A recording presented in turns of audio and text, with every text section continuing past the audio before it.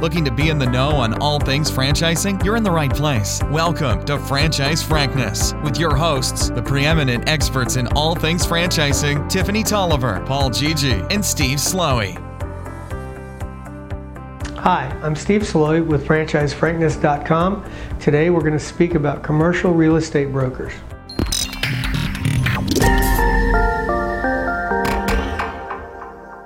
And just a reminder, if you haven't already, please subscribe to our YouTube channel, and if you like this video, give it a thumbs up. So, do you need a real estate broker? The answer to that question is yes and no. Typically, landlords do business with brokers, so a broker is going to have a better idea of what the industry can withstand within that area. They're going to be able to bring a more competent tenant to the landlord. Typically, the landlord's going to take you more serious if you're introduced by a broker than if you're calling on your own trying to sit down with somebody to discuss the possibility of renting space. So there's two types of brokers. There's a landlord broker and there's your broker. The landlord's broker is going to be the one that represents the landlord. They're going to be given all the particulars, what it is that the landlord's willing to give up, not give up, pricing and so forth.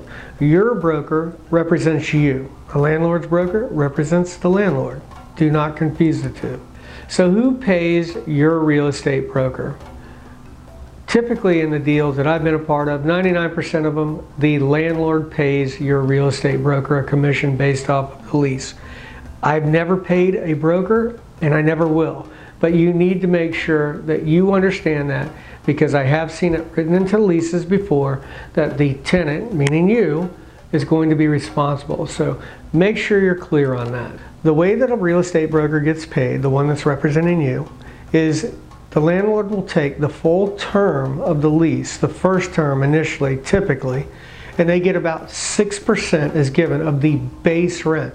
So if you have a 4,000 square foot site and you're paying a base rent of $25 and it's for a 10-year period of time, then you're talking about $1 million over the course of the first term, 6% being $60,000.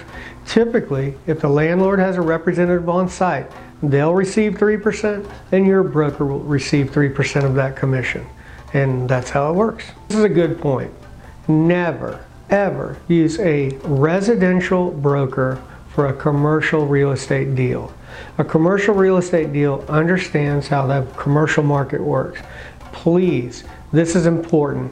You may know a real estate broker. If they're not a commercial real estate broker, you are not going to get good representation. Don't play games with this.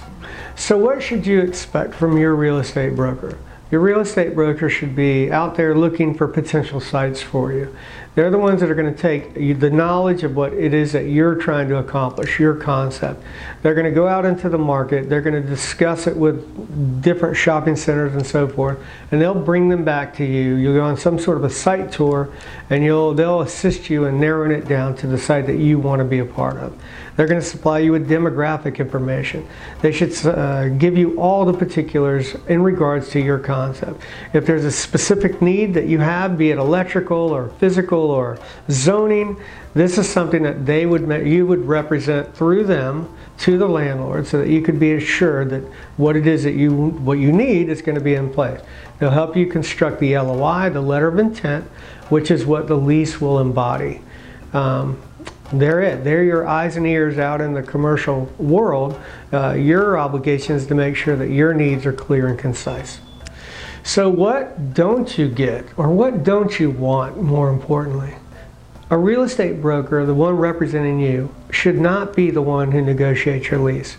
They can help you with the lease, certainly on the LOI, where you put out your initial payment, what you expect to pay per square foot and so forth. But negotiating a lease is not where their expertise is, and nor should you lean on them for that. You have your own due diligence to do. You're going to need to negotiate your own lease. Once this deal is signed, they're gone. You're left with whatever decisions were made, and there is no liability that falls back on them in the event that you made a mistake. So please understand, their main function is to locate the site that you need for your particular concept. Beyond that, it all falls on you. So make sure you line up the right people for your deals. Remember, when dealing with a real estate broker, you need multiple sites. Don't get set on one single site. Remember, they want to get paid, so make them earn the dollars that they're going to get from the landlord.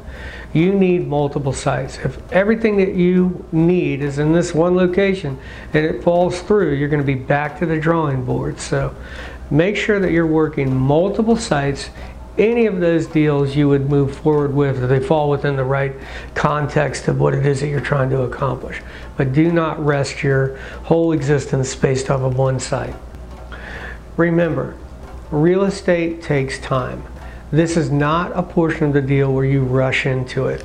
You have got to take your time. If it becomes frustrating and you start to lower your standards and start looking at sites that you otherwise wouldn't want to be a part of, you're going to make a mistake and you're going to pay for it in the long term. The real estate broker is there to work for you. Let this process play itself out. Do not lower your standards. Take your time, because once this deal is signed, it's yours. And if you've made a mistake, you have nobody that you can go back on. The liability ends with you. So please understand, I've seen this take 2 years. It has to be done right. It is the biggest decision that you'll make after you decide what franchise you're going to go with. So take your time and make sure it's right. I'm Steve Sloey, and if you've enjoyed this video, please visit our website at franchisefrankness.com. Thank you. Thanks so much for listening to Franchise Frankness with your hosts, combining for decades of real-world experience, the preeminent experts in all things franchising, Tiffany Tolliver, Paul Gigi, and Steve Sloey. You can find more great content online at franchisefrankness.com, Twitter at franchisefrankness without the vowels, and facebook.com/franchisefrankness. We'll catch you next time.